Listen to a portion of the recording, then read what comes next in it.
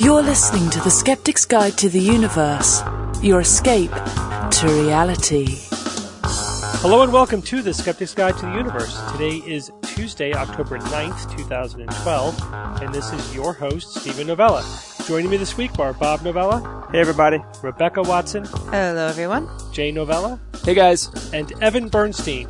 Hey, how are my teammates tonight? Pretty good. Pretty good. What's up with you? What team are we on? The fighting space dinosaurs. Yeah, of course. Obviously. Hey, guess what today is? Saturday, so October 13th. Today is the anniversary of the Miracle of the Sun, which was an event in 1917 in which tens of thousands of people claimed to have seen the Virgin Mary appearing in the sun. This is something we've talked about before. It's known as the Lady of Fatima apparition. She supposedly appeared to 3 shepherd children who and told them that she was going to reappear soon. And so they went and told everyone, and for some reason, tons of people believed them, and everybody went out and stared at the sun until they saw the Blessed Virgin Mary. So that was October 13th, 1917. On October 13th, 1930, the event was accepted as a miracle. And on October 13th, 1951, the papal legate, Cardinal Tedeschini, told 1 million people gathered at Fatima that on October 30th, 31st, November 1st, and November 8th, 1950, Pope Pius the 12th also witnessed the miracle of the sun from the Vatican Gardens. The only miracle is that not everyone went blind by staring into the sun. Yeah, I mean, 10 minutes is a long time. Depends on how carefully they stared, how long they each stared. How cloudy it was. And I bet you some people cheated too, as they realized, wow, this really, really hurts. They kind of maybe averted their eyes momentarily. But Joe Nichols says, Evan, they probably weren't looking at the sun, but at a sundog or a mirage of the sun, a mock sun, really? if you will. So it wasn't really as bright as looking at the sun itself, just an atmospheric effect. And of course, there are as many different reports about what people saw as there were people there. Some people saw nothing. Some people saw rainbow hues. Other people saw the quote-unquote sun dancing around. So that's consistent with an optical illusion or an atmospheric effect. It was a subjective experience by the viewer, not something objective that everybody was seeing with a reasonable similarity of accounts. So it's, pretty clearly just, that's what you get when you stare at something really bright in the sky for a long time. You're going to start seeing weird stuff.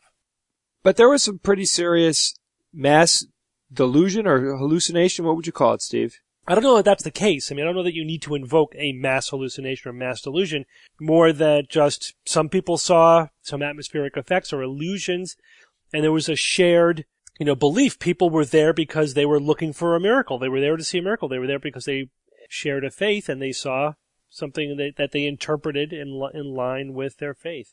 Yeah, Jay, don't forget, expectation and desire can have a huge effect on what you perceive. That's all you need. Big influence. Sure, definitely. I've read quite a bit about this situation. What happened there, and there were reports of people saying that everybody was drenched from a downpour and then all their clothes dried in a matter of seconds, and there's a lot of statements being made about that. And I was just wondering, this didn't actually happen that long ago. There are people that are still alive that were there, right? Well, so it's getting close to 100 years, right? It's 95 years ago.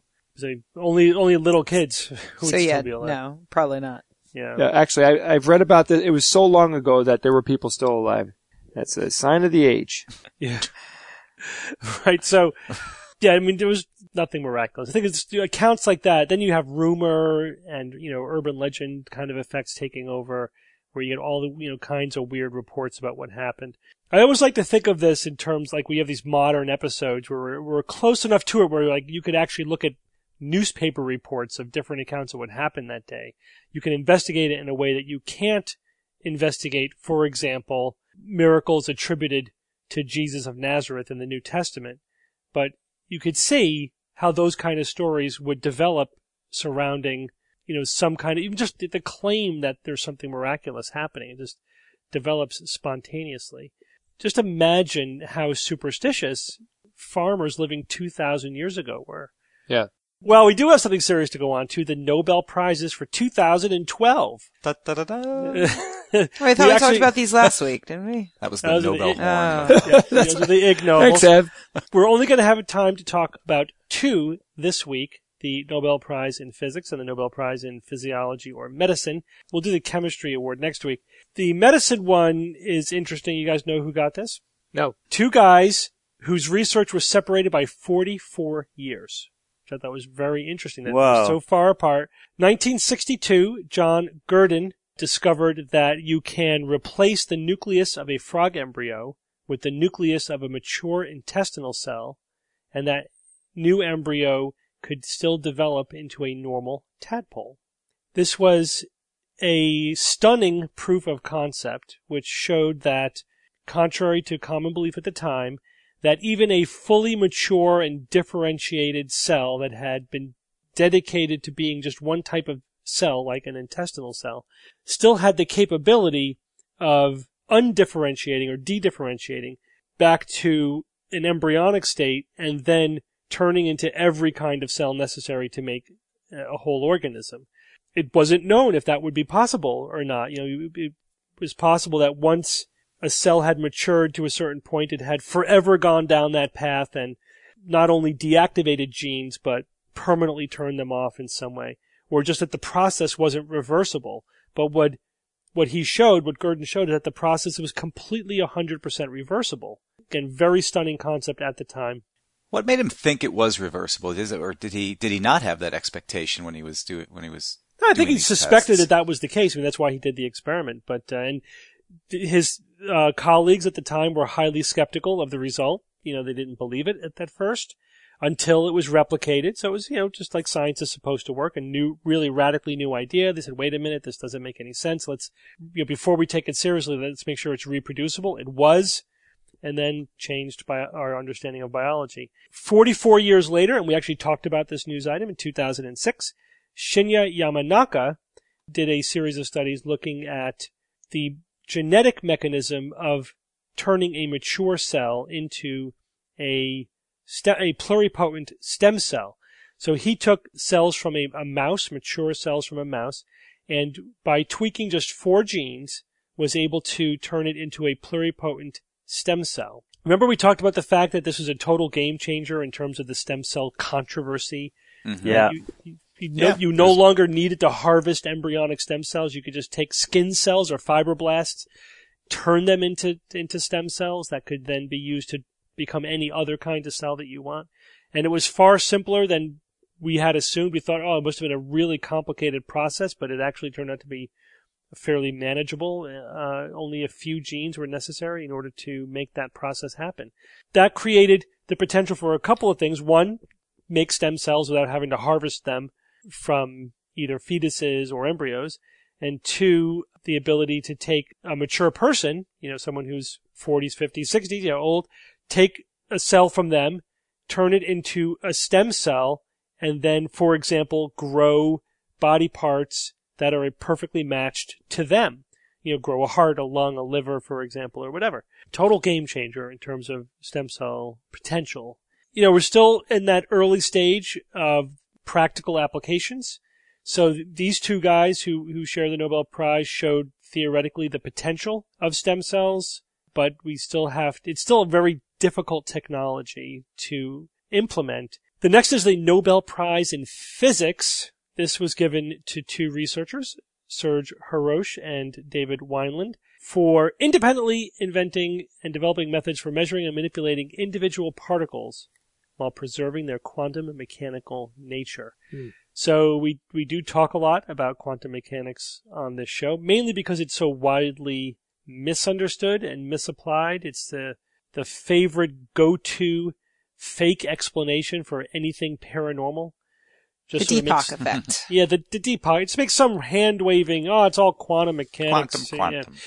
Yeah. One of the aspects of quantum mechanics is this notion of, at the quantum level, our particles can be in a state that is not fully determined, either a superposition of states or just in a indeterminate state.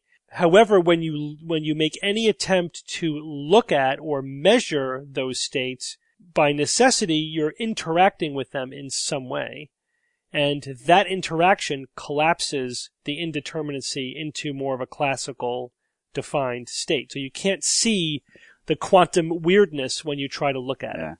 It's decoherence. Yeah, decoherence, collapsing of the waveform, whatever. You hear different terminology for that. So that was a conundrum in that you could never experimentally verify the quantum weirdness because anytime you try to look at it, it's not there. So, but what these two guys realized is that you can look at it in subtle ways, maybe not full on in the face, but you can kind of look at it out of the corner of your eye. Metaphorically, you could sort of interrogate these quantum systems in subtle ways without collapsing them or making the quantum weirdness go away. And interestingly, they did it in complementary ways, sort of coming at it from different angles.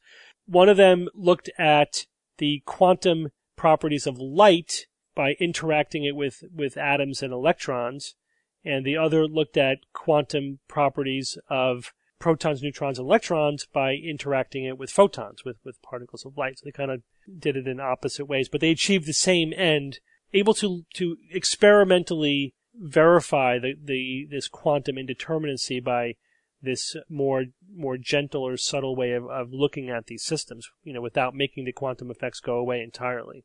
So it did open up a completely new avenue of research in quantum mechanics.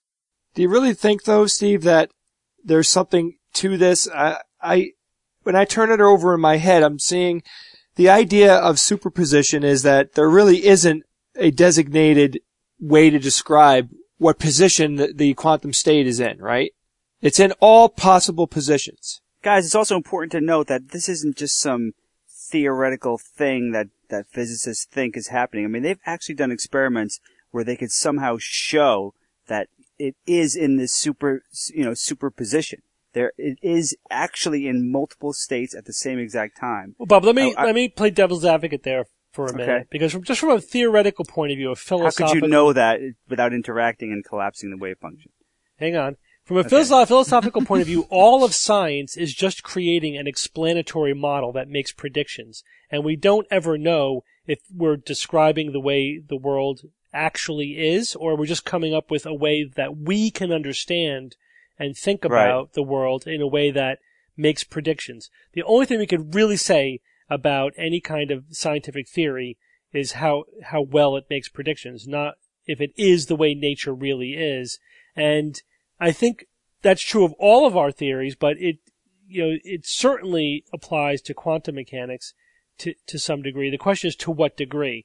We have a certain description of quantum behavior that predicts how quantum, states are going to behave experimentally, and we make sense of that as best we can with our human brain, but we really have no way of knowing if it's describing how nature actually works or it's just the closest approximation or model of it that we can come up with. I do have this suspicion, this strong suspicion, that our quantum mechanical theories are missing something significant. And while they may be good predictive models of what we're going to see experimentally, that we're missing something conceptually fundamental about the world at that level, what's really going on. Maybe it's a limitation of the human brain. Maybe it's just, we haven't had the right combination of genius and opportunity and knowledge for somebody to make that mental leap, essentially the kind of leap that Einstein made with relativity. We're just waiting for that person to come around, the opportunity to come around to really take us to a much deeper level in our understanding.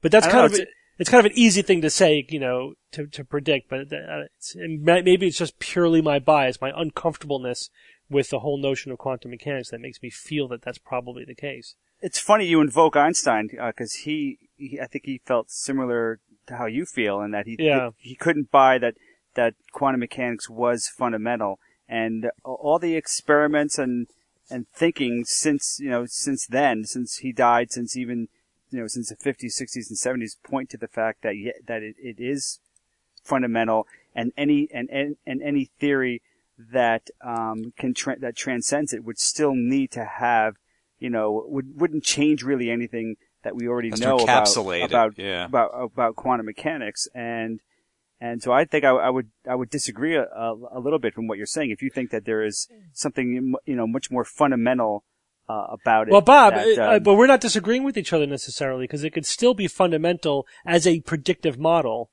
but still there'd be something deeper in terms of trying to conceptualize what's really going on. It's like classical mechanics and relativity. They were missing something fundamental, but their predictive models are still perfectly good. And there's still work, in most situations, but there was something. They weren't really describing what was happening in the universe. Yeah, one theory. What was the term? Subsumes, or one term. One concept subsumes the other. But the thing is, though, the thinking with quantum mechanics is that once that more fundamental foundation underneath quantum mechanics is found, then you would be able to explain things like entanglement, and also you'd be able to explain things like superposition and the inherent randomness of quantum mechanics. Because as we know, quantum mechanics is fundamentally random. You said makes predictions. Yeah, we can make predictions, but we can only predict, well, there's a 10% chance of this and a 30% chance of that. That's the best we will probably ever get. And that's what rankled Einstein so much, is that this inherent, the spookiness and this unpredictability. And I don't think we're necessarily ever going to get around that, even if we do find some other theory that can encapsulate it. I don't think we're necessarily going to get around that. And if that's what your main concern about quantum mechanics is, my suggestion is get used to it. Yeah, well, here's my question, Bob. Suck it up, in other words. I acknowledge all that. Here's my question, though, is let's say we do get to some deeper level of understanding of quantum mechanics. Is it going to make less sense or more sense at that point? Is it going to become even more mysterious and quirky and mind-boggling, or is the light going to go off and go, oh, now it all makes sense. Now I get it. I don't know. I suspect it'll become even more weird. I think the former, and I think this is one of the examples of the things like trying to teach a dog calculus. It's just you're never going to do it. I just think we've reached a wall where we'll never be able to wrap our head around not only quantum mechanics but anything more fundamental. I think would just be forever beyond our grasp until, of course, we uplift our brains and then we could have that aha moment. What about turning a computer like Watson loose on the problem? Well, yeah, I think an artificial intelligence will probably be the first conscious entity to perhaps understand that. We have to program into them a deep and abiding desire to explain their knowledge to us. Yeah, right. And to not kill us in the process. Right. Please. All right, let's move on. Bob, you're going to tell us about how to find alien civilizations. Yeah, so Penn State astronomers have recently been given a grant for a 2-year search for signals from extraterrestrials. That doesn't sound too unusual, but they're not looking for radio waves, though. They're looking for the telltale signals of a power source used by super civilizations, namely Dyson spheres, used to capture all or much of a star's entire energy output. These are 3 Penn State astronomers. They're led by Jason Wright, and they're using grant money from the John Templeton Foundation's New Frontiers program, which is designed to answer fundamental questions about existence and the universe. And the scientists are using NASA's Wide Field Infrared Survey Explorer, or WISE, satellite to look for these telltale infrared signatures from Dyson spheres. Now, but before we move on, I do want to mention that generally I'm not a big fan of the Templeton Foundation because I agree. They support a lot of muddling of science and spirituality and religion. Chopra-esque. Yeah, I mean by big questions, they're not talking about necessarily big scientific questions so much as big spiritual questions about what does it all mean, and they fund a lot of nonsense. Yeah, also trying to join faith and science. Yeah. And which I think is a mistake. And I absolutely agree, Steve. And I even hesitated mentioning them in my talk. No, it's good. That's how I feel. That's how I feel it's good about to know. It's good to know that this is the only thing they funded that I think was worthwhile. And it's interesting timing too, because Templeton was set up as a response to the Nobel Prize as a way to do the Nobel Prize for religion, basically. And it's always one of the rules is that the prize has to be greater than the Nobel Prize. One up. Yeah, it's basically, it's designed to one up the Nobel. Well, these objects, these Dyson spheres, were hypothesized by mathematician and physicist Freeman Dyson in 1960. Now, one common conception of these things sees them as solid spheres of material surrounding a star at, say, planetary distances, like, say, 1 AU, 93 million miles, which is the distance from the Earth to our sun. And their purpose is to absorb the entire energy output of the star for use by whoever, the civilization the engineers that created it. And this is, of course, engineering at a scale that we can't even possibly imagine pulling off. What we're talking about here, though, is astronomical scale engineering, or simply astro-engineering, which is engineering at a scale that is just mind-boggling. Now, Dyson's train of thought kind of went like this. He was thinking, all right, energy consumption of a technological race can increase at a pace that would eventually, the planet itself could no longer supply what was needed.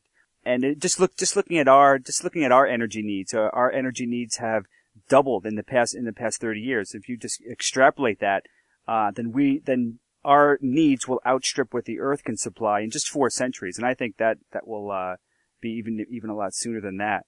So he believed that one of the only options available to these civilizations included harnessing the parent star's energy. Now, this is of course a titanic amount of energy. The amount of energy that intersects with the Earth from the sun alone is about 10,000 times the amount that our industrialized nations currently utilize. So the idea of this solid shell of matter, though, of photovoltaics or whatever analog they have, in their civilization, though, it's not really tenable.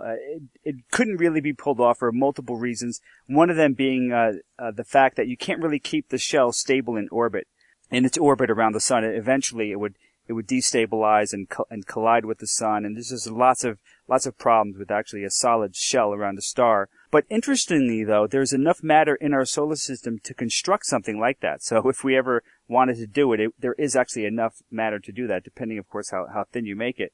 So in reality, though, civilizations would probably create something better described as a Dyson swarm, which is a huge, discrete, orbiting solar collectors that could be built incrementally over time and absorb, of course, less energy than a sphere, but there'd still be plenty of energy, even for beings like the Organians, the Q, or even the mice that run the planet Earth.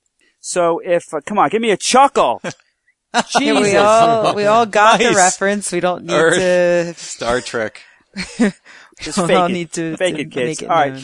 So That's good. if Dyson is correct, and a decent number of super advanced alien societies have created these Dyson swarms to power, their iPhone 5 millions or whatever, their ultra high def yottaflop universe simulations, then they should be detectable by us, and by the infrared heat that's emitted by this sphere or swarm.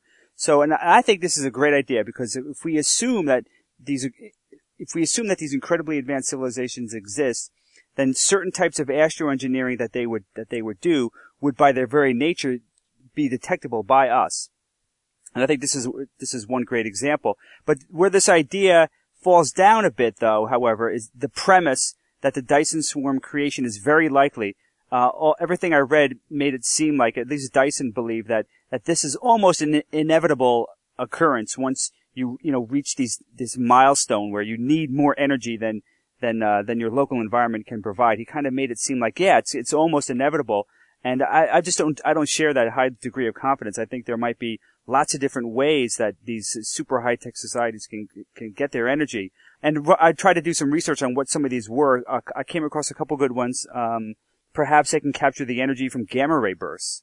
Now I don't know how much energy. Yeah, I mean, there's a lot of energy from gamma ray bursts out there, but I don't know how feasible that is to power your society from them. But it's an idea. Yeah, and how do you predict when one's going to happen? All you really know, Jay, is the frequency. So many bursts will occur in this area of space over this certain amount of time. Another option would be that they could feed stars into black holes and then live off the energy that's emitted by the accretion disk that's swirling around the black holes.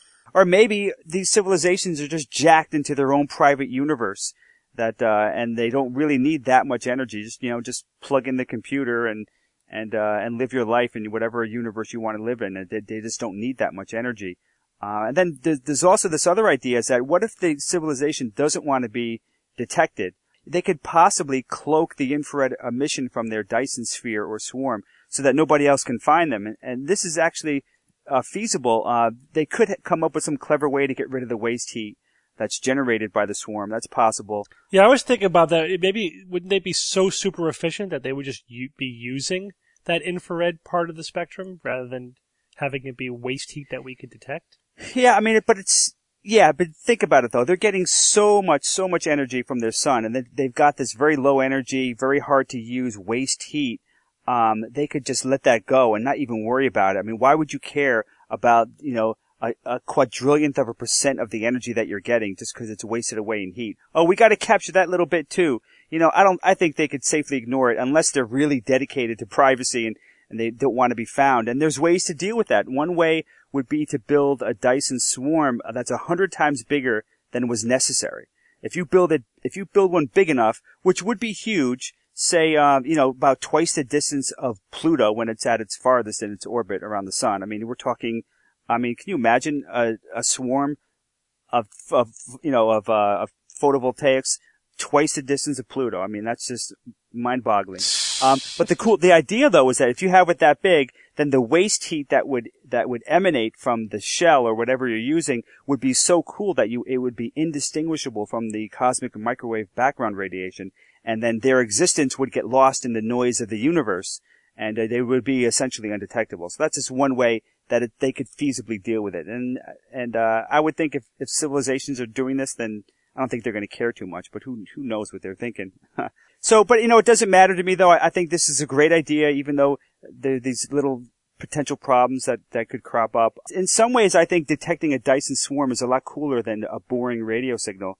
To me, it's just so much more awe-inspiring to imagine that we detected aliens, not because they were sitting in some super radio antenna, pinging the universe with hellos, but because they had the audacity and the skill and the need to build something on the scale of the sun, which is just amazing to me, and I'd love to find evidence of that.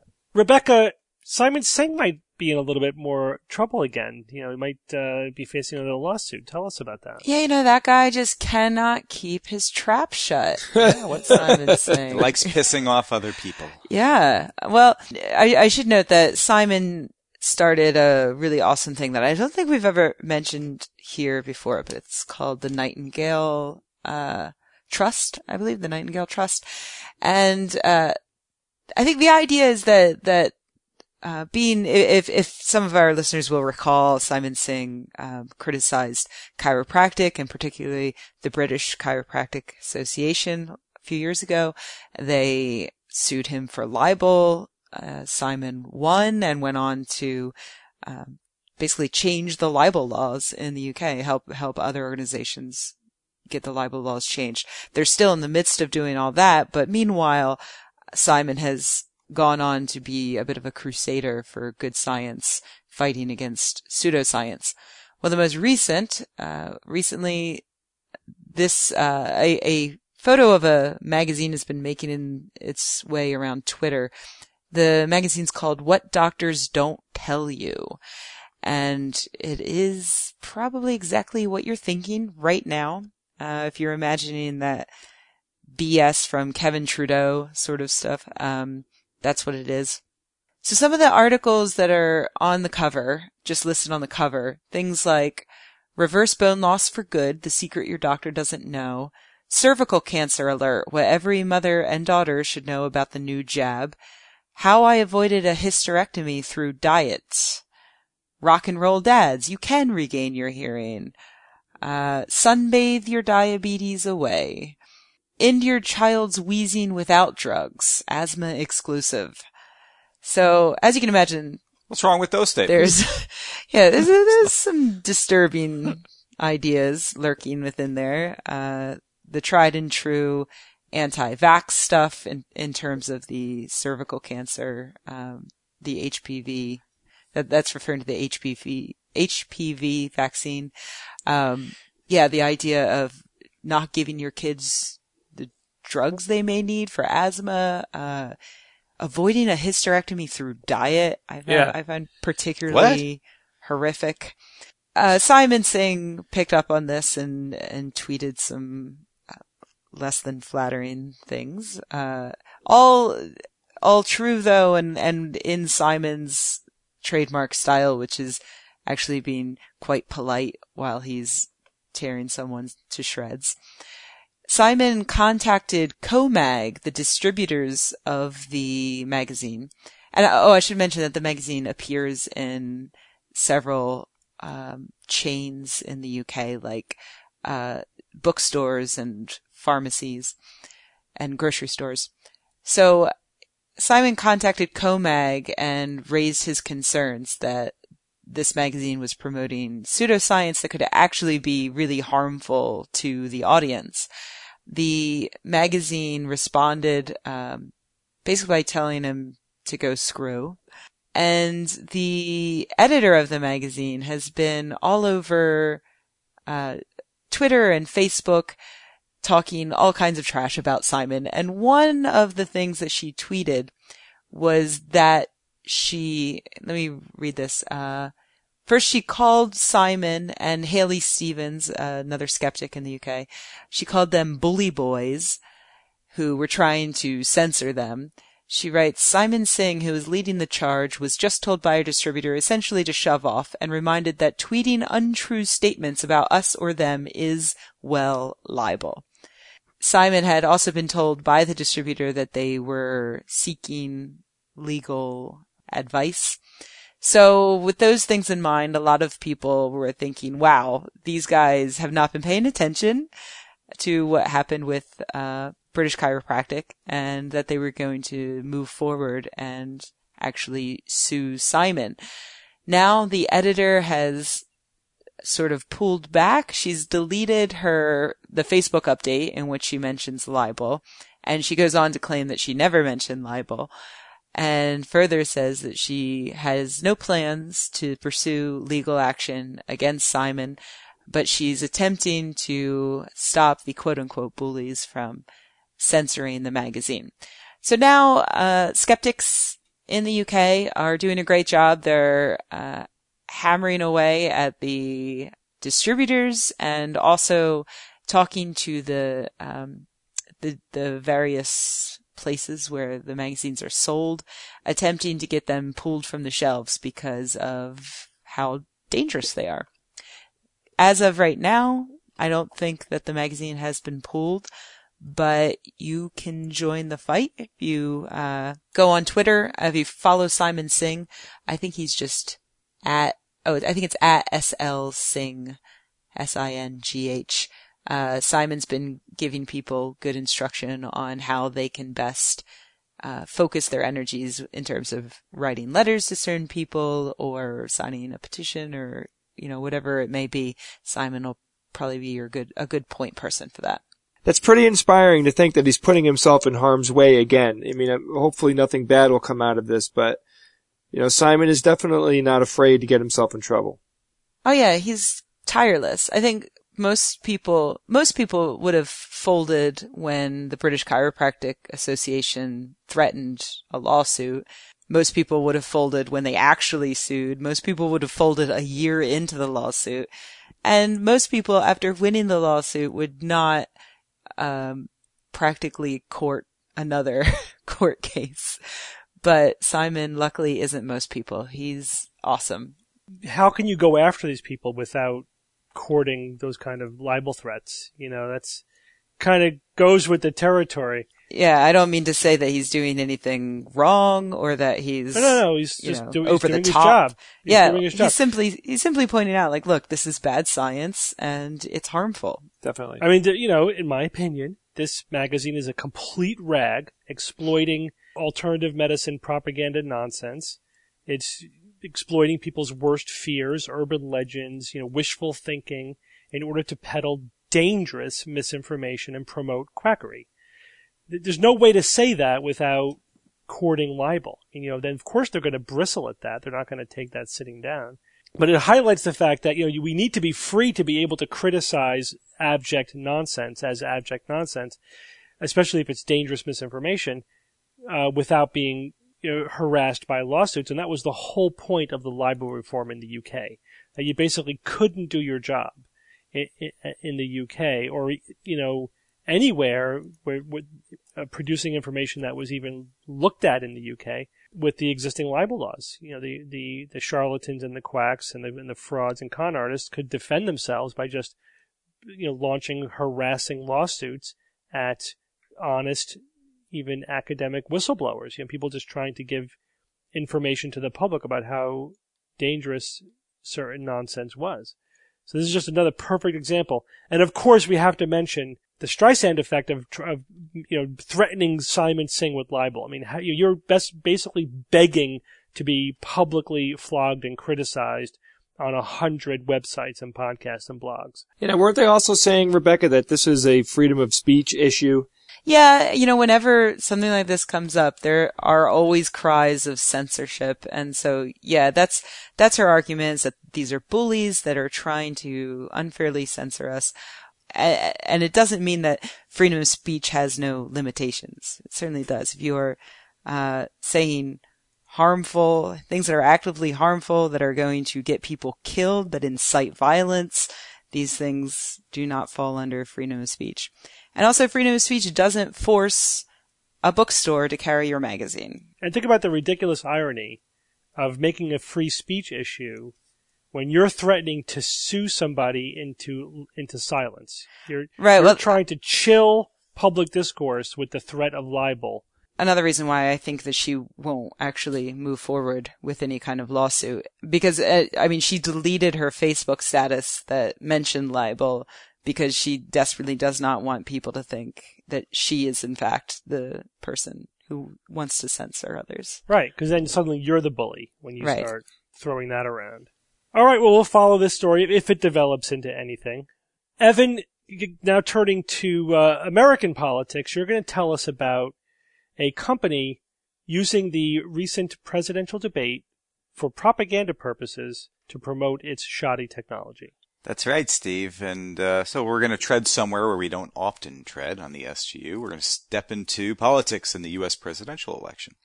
Last week, October 3rd, it was reported by the political website The Daily Caller that there was going to be lie detectors incorporated into the first presidential debate, which took place later that same evening. And the headline from the article read as such: Obama and Romney to face real lie detector test during debate. So I was immediately struck by the phrase real lie detector test, right? Which to me could mean two different things. They're acknowledging that there are lie detectors that are real and some that are not real, and they've deemed that this one that's going to be used to be the authentic one. Or maybe they're simply perpetuating the widely accepted myth that lie detectors of any kind are legitimate, and therefore the real is some emphasis on the seriousness of such a tool being used to help gauge the candidates. Ooh. Well, reading on anyways, from the article, a spokesman for the group Americans for Limited Government had told the Daily Caller that they contracted with a company to use a new truth-detecting technology to determine whether either candidate would be lying during the course of the debate. And here's the quote from the president of that political organization. Here's what he said. He said, "For the first time within a few hours of a political debate, the American people will know if the candidates are telling the truth and better be able to judge what promises are real, which ones are nothing more than political pandering." Sounds good, right? Almost too good to be true. Yeah. So I'm reading this and I said, okay, so they mentioned using a company, and I wondered which one they decided to incorporate. And, surely the candidates weren't going to be hooked up to these traditional polygraphs, right? No, the article goes on to report that it's using a company called Voice Analysis Technology. And again, they promised results within 3 hours of the conclusion of the debate. So a quick search reveals that the folks at VAT utilize a technology called, so this is the company, and they utilize a specific technology called layered voice analysis. And I thought to myself, layered voice analysis, wow, that sounds really familiar. Where have I heard that before? And then I suddenly remembered, EVP? I blogged about this. I blogged about this last year. Yeah, a year ago. LVA relies on the measurement of brain activity traces using the voice as a medium. And according to the folks at the company called Nemesisco, and they are the manufacturers of LVA. That seriously sounds like a villain, like a super villain's front. Sounded like a breakfast cereal to me at first. Yeah, but the folks at Nemesisco claim that the traces can be expressed in terms of stress, excitement, deception, and varying emotional states. That's directly from their website. LVA has also been roundly criticized by scientists and skeptics as being effectively useless, much the same as has gone the way of the polygraph. And when properly tested, these devices and the people behind these devices who actually have to control them and do the readings, they perform at chance level, right. No better than chance. One website called Neuroskeptic, I don't know if our listeners are familiar with the folks at Neuroskeptic or the writer of Neuroskeptic blog, he pointed out way back in 2009, here's his quote, "Given such results and the absence of scientific support for the underlying principles, it is justified to view the use of these machines as charlatanry, and we argue that there are serious ethical and security reasons to demand that responsible authorities and institutions should not get involved in such practices." Wow. Yeah, it's just another polygraph. I did see one study that showed that it can be effective in essentially tricking people who are being interrogated into thinking that it works because it's all sciencey, and then they confess because they think that the computer is going to be able to tell if they're lying or not. So, but that's true of polygraph too. It's a way of it's a intimidation, invoking of a reaction. intimidating or tricking people into confessing because they think that the polygraph works, but that's not the same thing as it actually working, which it doesn't. They also criticize the research that shows that it doesn't work, but they haven't been able to produce research themselves that shows that it does. Well, so for the debate, I mean, there were several actual lies said during the debate that were obvious and pointed out the next day. Do they show that they picked up on those lies? Well, they did. They published the results of the test. Well, actually, the website did. Remember, it's Americans for Limited Government. They were the ones who sponsored this effectively, and they put out a statement the next day about the results. Ready? "The lie detector voice analysis tests of the presidential debate were found to be inconclusive by voice analysis technology. Wow. The technology can detect a deception if the person knows they are deceiving, but if they believe what they are saying is true, even if it's not picked up. And we're engaging in further reviews of these reports." Are you kidding? I kid you not. So they said, so that statement basically says that neither of them knew they were lying. I think it says Right, that their thing is it- completely useless. That's what it says. That's what I got Yeah. out And of it. kudos to them for not lying, I guess, because they could have, I feel like they could have easily been like, oh yeah, we caught this lie and this lie and this one. And then just like copy and pasted what all the blogs already wrote, you know? But, I mean, kudos to them for admitting that they're useless, I guess. But I would think politics is the exact worst situation for this kind of technology because politicians might have a little bit of experience saying things that are not exactly true and coming off as sincere. I mean, right? This is sort of a self-selective process, a survival of the best liar, if you will. And now you're talking about a presidential debate. You're talking about maybe the two absolute best liars. the pinnacle of, the whole political process. The two best liars in the country at the time. So, I don't know. Maybe not a fair test, but again, I think that Right. they just were exploiting the debate for headlines. How do we know the candidates are lying? Their lips mouths are are moving. moving. Exactly, exactly. I want a quickie with Bob. Well, thank you, Rebecca. I promise you won't regret it. Hello, this is your Quickie with Bob. Today I'm going to discuss quickly the historic Falcon 9 launch that occurred Sunday, October 7th. This is a historic flight because the initial test flights have been completed. They're all done, making this latest launch the first really official mission for a commercial spacecraft, which is really cool. SpaceX is under a $1.6 billion American dollar contract with NASA to fly 12 missions to the ISS, the International Space Station, through 2016. Now, if you watched the launch live, everything seemed fine or nominal, as they put it, but overnight, SpaceX released a statement about an engine anomaly. They said, and I quote, "Approximately 1 minute and 19 seconds into last night's launch, the Falcon 9 rocket detected an anomaly on one first-stage engine. Initial data suggests that one of the rocket's 9 Merlin engines, Engine 1, lost power suddenly, and an engine shutdown command was issued." Now, some have speculated that an explosion occurred, and it sure seems that way if you look at the video. There's a flare-up in the exhaust, and you could see debris flying off of it. Now, SpaceX claims that the debris were the panels that the shutdown command jettisoned. This is usually done to relieve pressure from the engine bay to safeguard the 8 other engines. Even though this anomaly was unplanned and embarrassing and a little bit scary, it was actually a cool demonstration of Falcon's engine-out capability. Once the engine was shut down, the flight computer, I think its name is HAL, recalculated in real time a new trajectory for the rocket, which is pretty awesome. And then it fired the remaining 8 engines longer than they normally would have to compensate for engine 1, which was cut out of the loop. And because of this, there was no effect on Dragon, which is the capsule on top of the Falcon engines. And there was also no effect on the resupply mission to the ISS, which is really, really good. That's all I got. Thank you. This has been your Quickie with Bob. I hope it was good for you too. Okay. Hey, thanks, Bob. hey, Bob. Sorry, Yeah. I was taking a call just now. Go ahead. Well, Evan, it's time for Who's That Noisy? All right, let's play for you. For those of you that have forgotten last week's Who's That Noisy. Here we go. Quiet.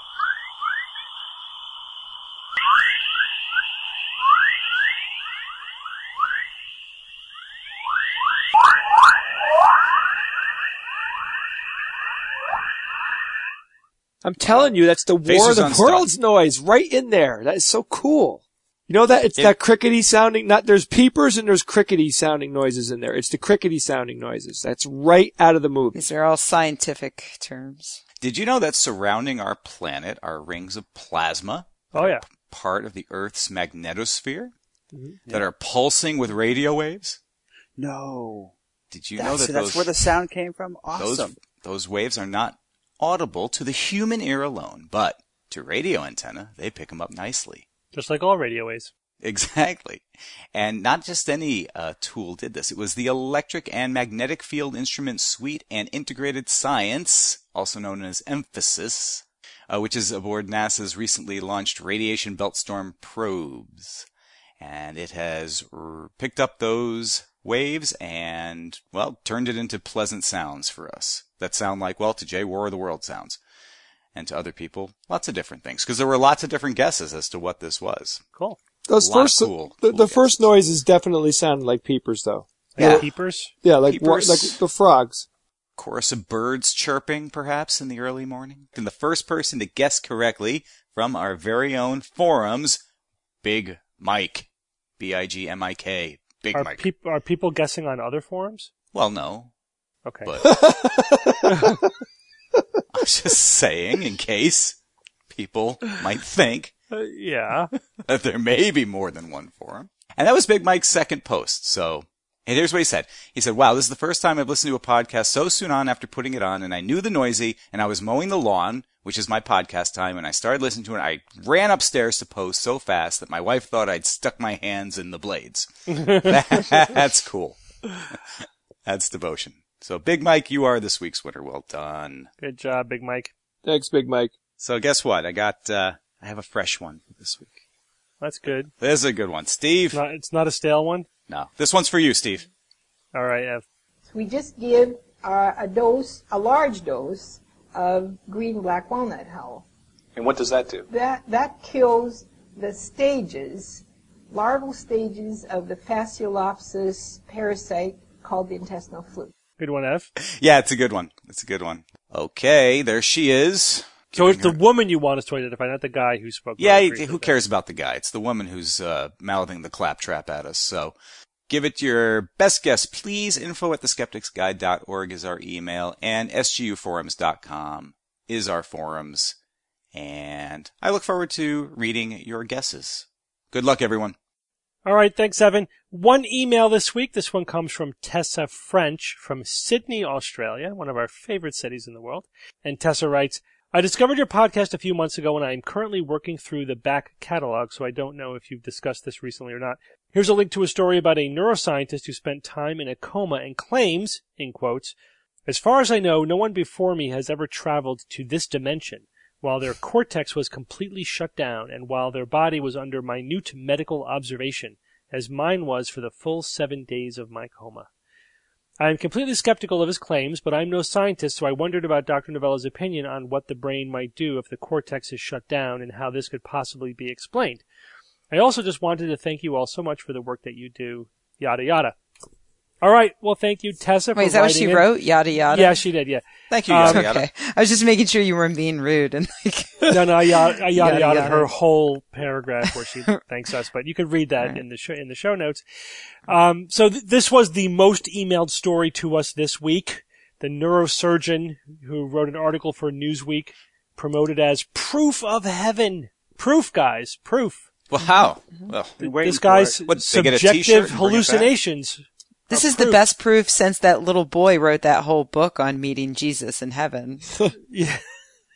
So, Steve, I guess what you're implying here is that his cerebral cortex was not shut down. No, so his premise is massively flawed.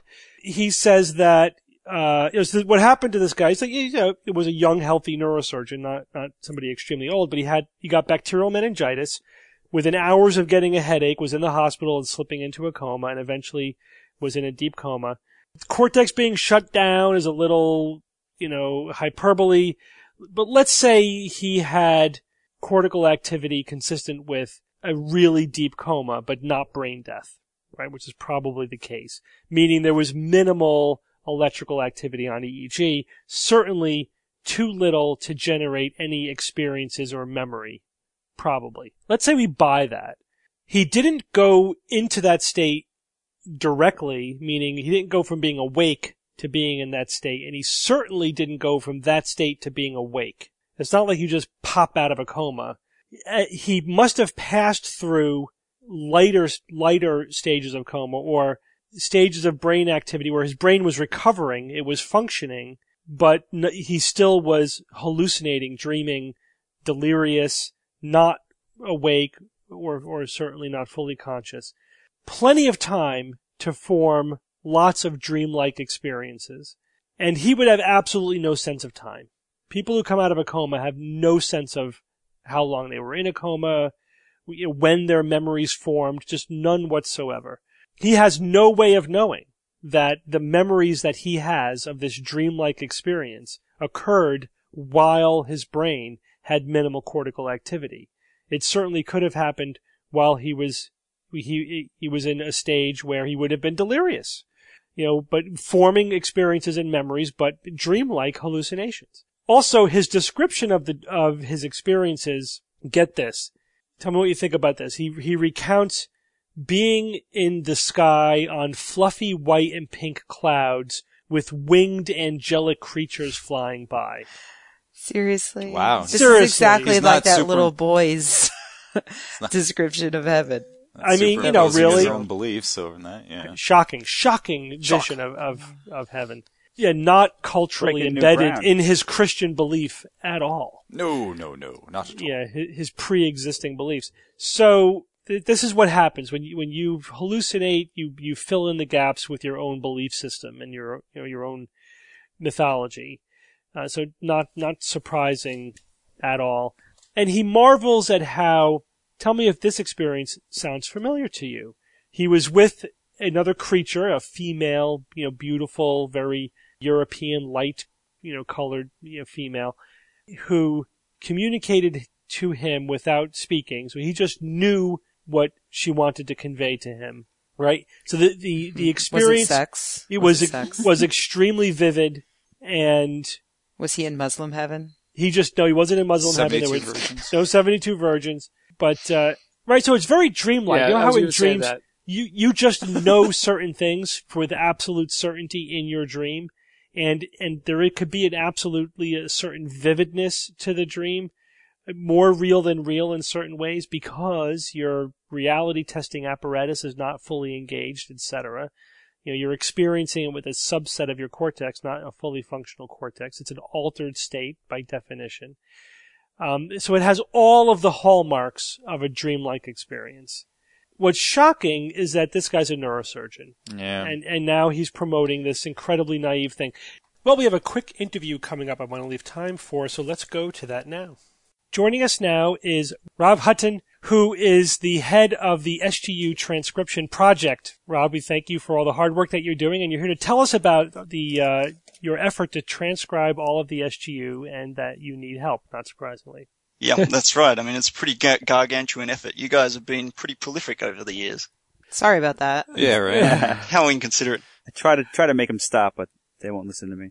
So tell us about it. Well, I got addicted to the SGU, as a lot of people seem to do, and I was sort of wondering what I could do to help. As it kind of changed the way that I'd thought about the world. So I wanted to give something back, and being a systems administrator, I work with computers every day. I just thought, some transcripts would be really good. So I decided to set up a wiki page, and it's kind of taken off, actually.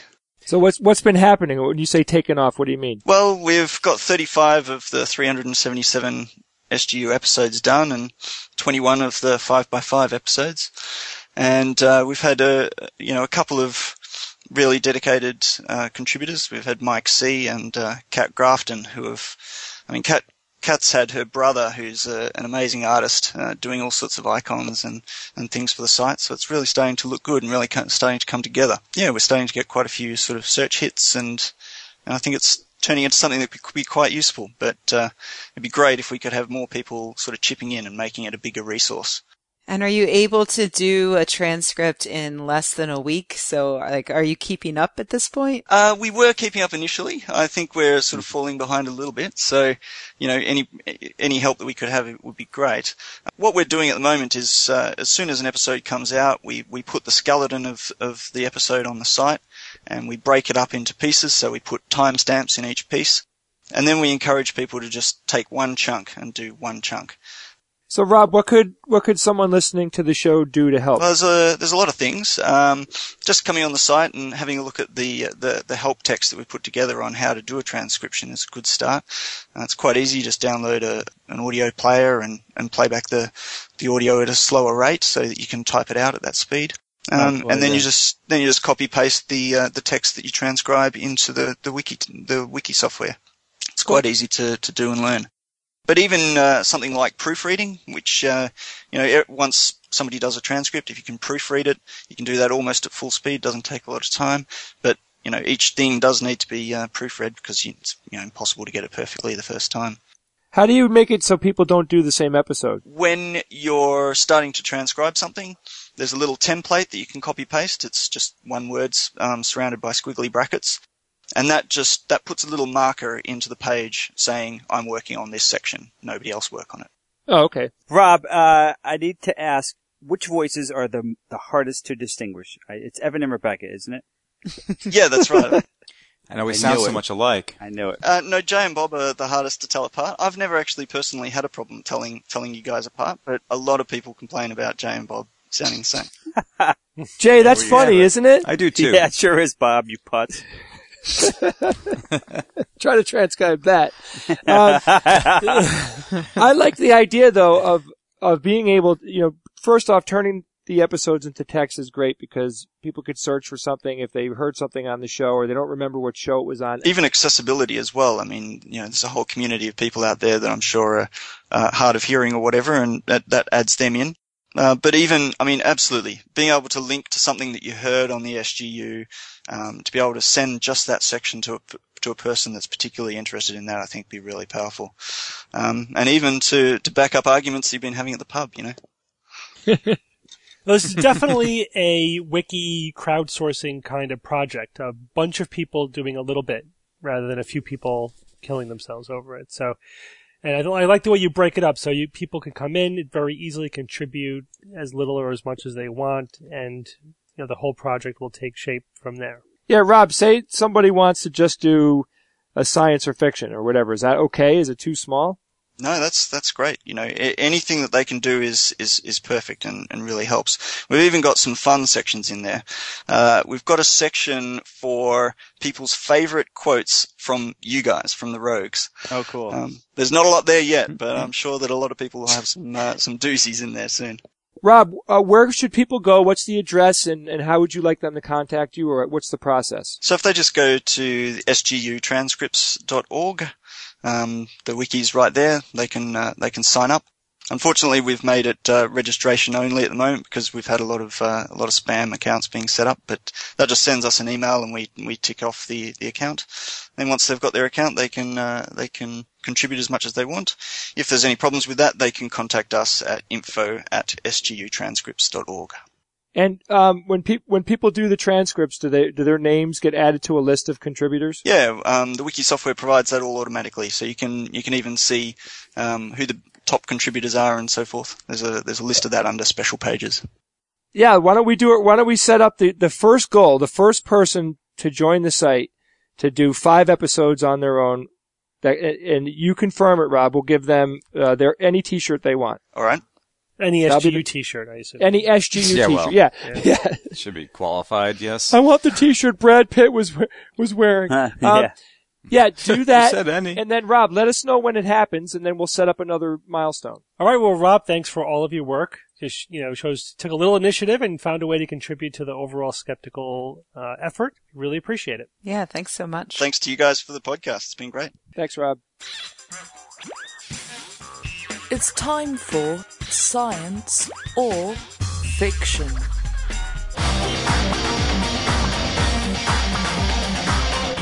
Each week I come up with 3 science news items or facts, 2 genuine and 1 fictitious, and then I challenge my panel of skeptics to tell me which one is the fake. Is everyone ready for this week? Yes. Yep. Okay. Here we go. Item number 1. A newly published paper claims to have found the true solution to the Pioneer anomaly, the tiny excessive deceleration of the Pioneer probe, in the laws of physics. Item number 2, chemists have developed a pencil that can draw functional sensors on a piece of paper. Item number 3, researchers have developed a method of producing black silicon, which can be used to make semiconductor processors several thousand times faster than silicon-based processors. Evan, go first. The first one. So this is a newly published paper claiming to have found the true solution to the Pioneer anomaly. We talked about it at the time, and I thought at the time there was a paper claiming to have found that solution. This had to be 5 years ago. If I recall, it was more of a theory rather than a conclusion. The second one, chemists developing a pencil that can draw functional sensors on a piece of paper. For what purpose? I have to try to figure out what the purpose is for that. The last one, about a method of producing black silicon. I've never heard of that before. Let's go back to the first one, the Pioneer anomaly. Yeah, that one's pretty straightforward. I mean, they either did or they didn't. I don't know what the twist would be on here, unless it's something similar to what we talked about before, in which they haven't found the true solution.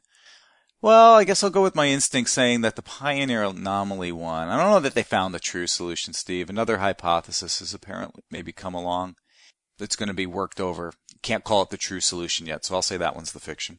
Okay. Jay? Okay, the first one about the Pioneer anomaly. I see no reason why I should doubt that somebody published a paper claiming that they found the true solution or the real solution or an accurate solution of the Pioneer anomaly. So I'm not gonna have that one on the list. The second one is about the chemists developing a pencil that can draw the functional sensor on a piece of paper. I absolutely believe in this one. I mean, why not? Maybe, whatever the material is, they were able to make it so you can, in essence, draw with a material that can sustain an electrical charge or whatever. I mean, absolutely.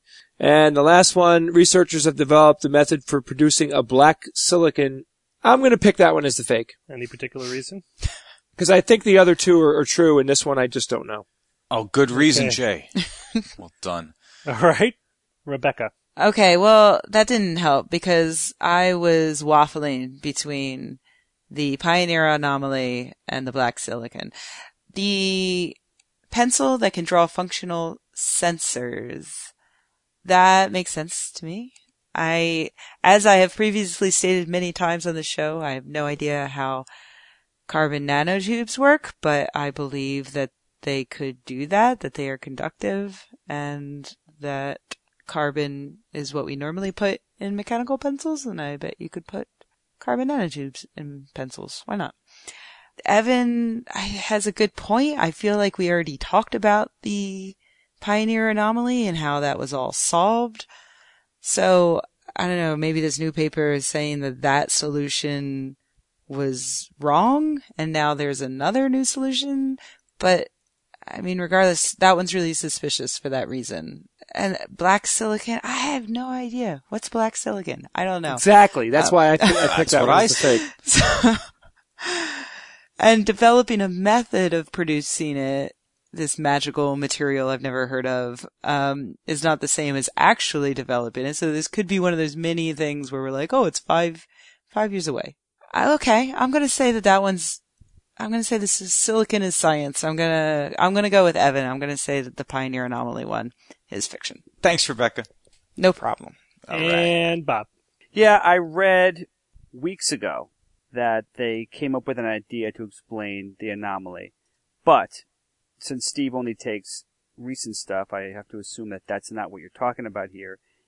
The idea with that theory was that the way heat dissipates away from the Pioneer probe affected the movement of the probe itself, which could probably explain some of it.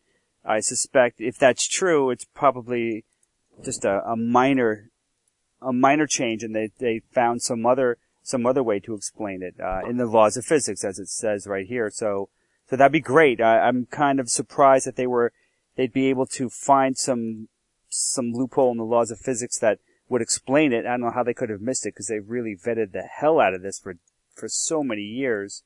But that could do it. Some subtle aspect of physics that could explain it. I'm not sure what it would be. But yeah, I mean, I could see that. I mean, that'd be great to finally have a solution to that. I hope it's true. For functional sensors on a piece of paper.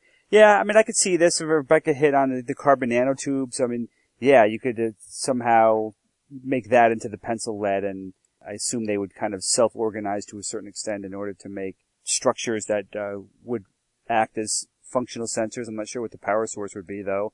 Or perhaps they just react to certain signals or chemicals to have a sensor effect without having any real battery or anything like that. I guess that's possible. It'd be really pretty cool to do that. Black silicon, I've never heard of that. I'm not sure what it could be, except perhaps some new way to dope silicon to make it a super semiconductor. But the several thousand times faster has kind of got me. That just seems orders of magnitude faster than silicon processors. That's huge, and I unfortunately will have to resort to the idea that, shit, I would have heard of that if that was the case. It's hard for me to miss that stuff for long, unless it just came out just before the show. Even if it came out a half hour ago, I still might have seen it. That one's got me a bit. I hope that's true. Several thousand times faster would be fantastic, but it's just a little bit too much. I think maybe you should have done 100 times faster, Steve, instead of several thousand. So I'm going to say that one's fiction. Okay. So you all agree that chemists have developed a pencil that can draw functional sensors on a piece of paper is science. You all think that one's true, and that one is science. Hooray! Yeah. I read one. Yeah, you read that one? The red Yeah, one, the one you read. obviously, Steve. Yeah, I don't know yeah. shit about carbon nanotubes. Yeah, she threw out carbon nanotubes like that. Yeah, you think I pull that out my ass? You were totally on the nose with that one. So yeah, you replace the lead of a mechanical pencil with compressed carbon powder carbon nanotubes, so that when you draw with the pencil, you're leaving a trail of these carbon nanotubes. And you can draw essentially a sensor or like a circuit onto a piece of paper. In one part of the article about it says you could draw it on any paper surface, any piece of paper. But then in another part of the article they say that they drew it on a paper that was embedded with gold as a conductor. So it's a little bit different than any Gold piece of paper. You need gold paper to do that. Yeah, right? Well, Everybody's got that's what I'm gold paper. thinking. Come on. Imprinted with small electrodes made of gold. But here, the carbon nanotubes, Rebecca, in this application serve as a resistor, not a conductor. Oh, right. Yeah, so See, it's I told you I didn't yeah. know. I don't know what I'm talking about. At least according to this description. And Evan, the purpose of this is the sensors are to detect gases. Gases. Yes, gases. Yeah, this particular sensor is that they designed can detect ammonia gas, which is an industrial hazard. So that would be very useful if you could cheaply produce lots of ammonia gas sensors. But they say that the same concept could be used to detect lots of different kinds of harmful gases. So we'll see if it develops into an actual useful technology, but it was an interesting idea.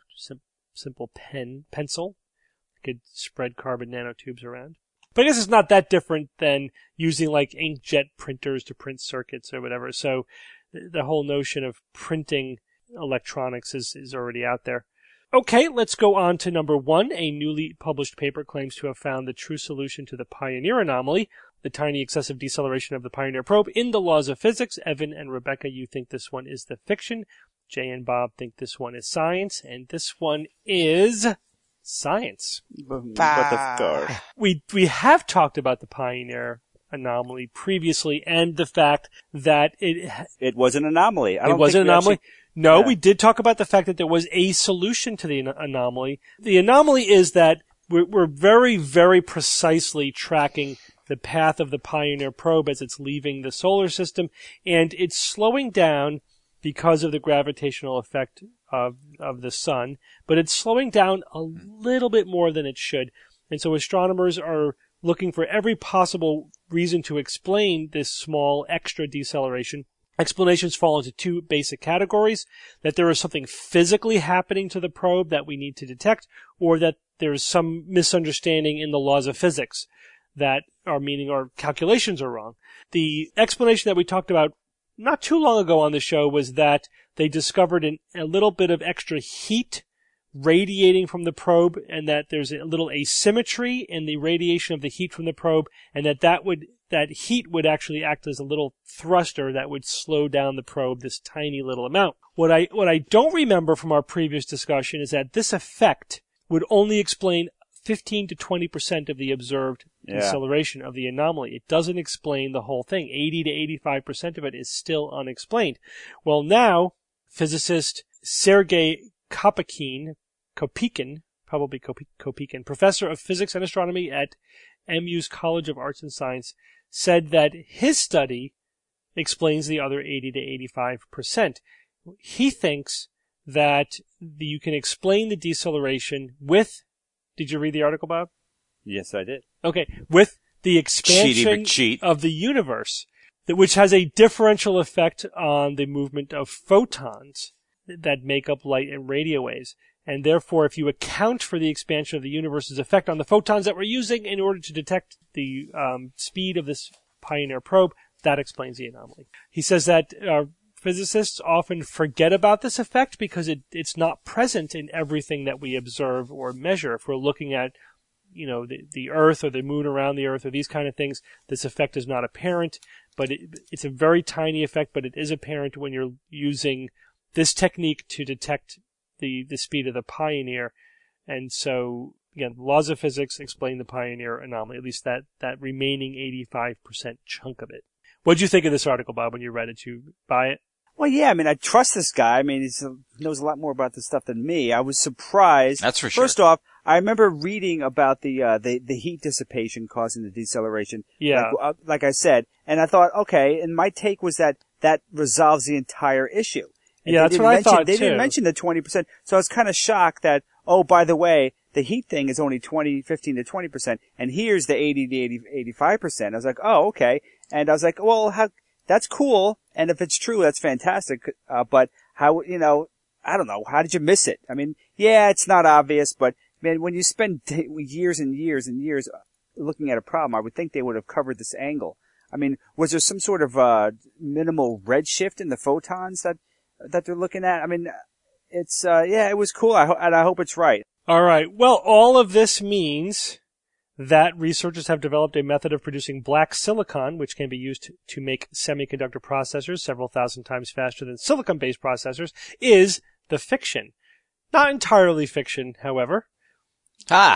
Researchers have I'll take that. Have worked with something called black silicon. What researchers are looking at is the use of black silicon in solar cells, not as semiconductors. I had to give it, Bob, come on, I had to give it enough of a few orders of magnitude to make it clearly wrong. But anyway. What? Are you saying that we should have gotten that based on that alone? No, it has to be it has to be plausible, exactly but extreme enough that you can have a reason to justify thinking that it's fiction.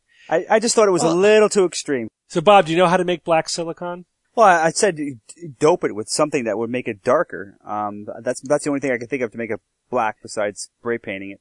Yeah, that's right. So you used a femtosecond laser pulse under sulfur containing atmosphere. So the laser pulses incorporates sulfur into the silicon, and that turns it black. Cool.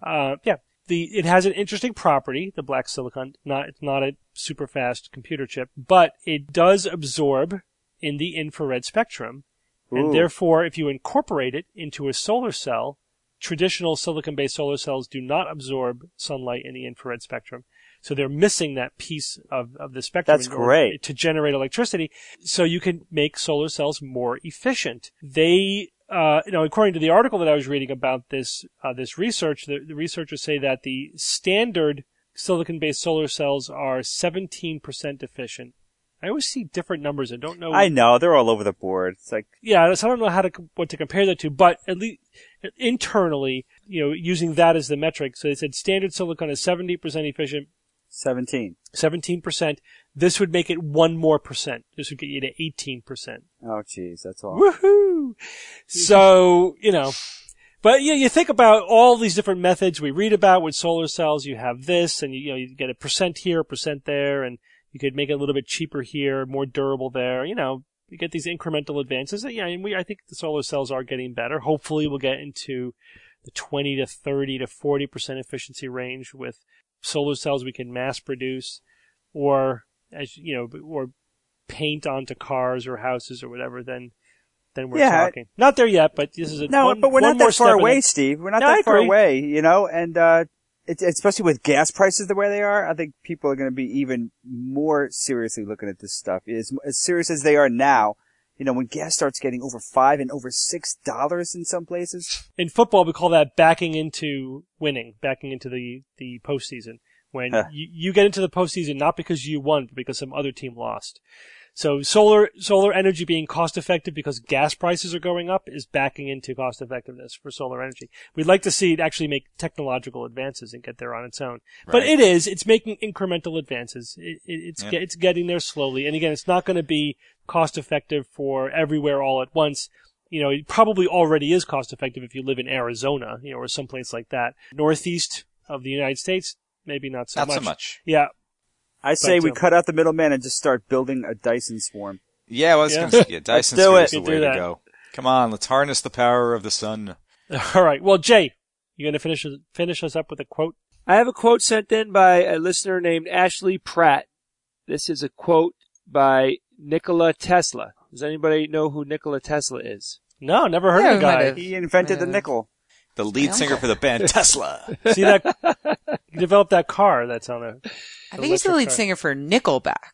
He was a Serbian-American inventor, an electrical engineer, a mechanical engineer, a physicist, and a futurist, and he also invented alternating current. Oh, that Tesla. Right. He said or wrote, "The scientific man does not aim at an immediate result. He does not expect that his advanced ideas will be readily taken up. His work is like that of a planter for the future. His duty is to lay the foundation for those who are to come and point the way. He lives and labors and hopes." Okay. What'd you say? You nicked your testicles? Steve, I want to get in one more plug for the Paranormal Road Trip. ParanormalRoadTrip.org. Me, Richard Wiseman, John Ronson on the road. We're going to be stopping in Cleveland on October 20th, Columbus the 21st, Cincinnati the 22nd, Louisville, Kentucky the 23rd, and then we're going to be at SciCon the 25th, and we'll see all of you guys there. And if you are going to be at SciCon, you have to sign up for the SGU dinner on Saturday night. It's going to be a lot of fun. You'll get to spend a lot of time with all of the rogues. And after the SGU dinner on Saturday night, we're going to do a private recording of the SGU, and you can join us. You can buy your tickets on skepticalrobot.com. And thanks for joining me this week, everyone. Thank you, Steve. Thank you, Steve. And until next week, this is your Skeptic's Guide to the Universe. The Skeptic's Guide to the Universe is produced by SGU Productions, dedicated to promoting science and critical thinking. For more information on this and other episodes, please visit our website at www.theskepticsguide.org. You can also check out our other podcast, the SGU 5x5, as well as find links to our blogs and the SGU forums. For questions, suggestions and other feedback, please use the Contact Us form on the website. or send an email to info@theskepticsguide.org. If you enjoyed this episode, then please help us spread the word by leaving us a review on iTunes, Zune, or your portal of choice.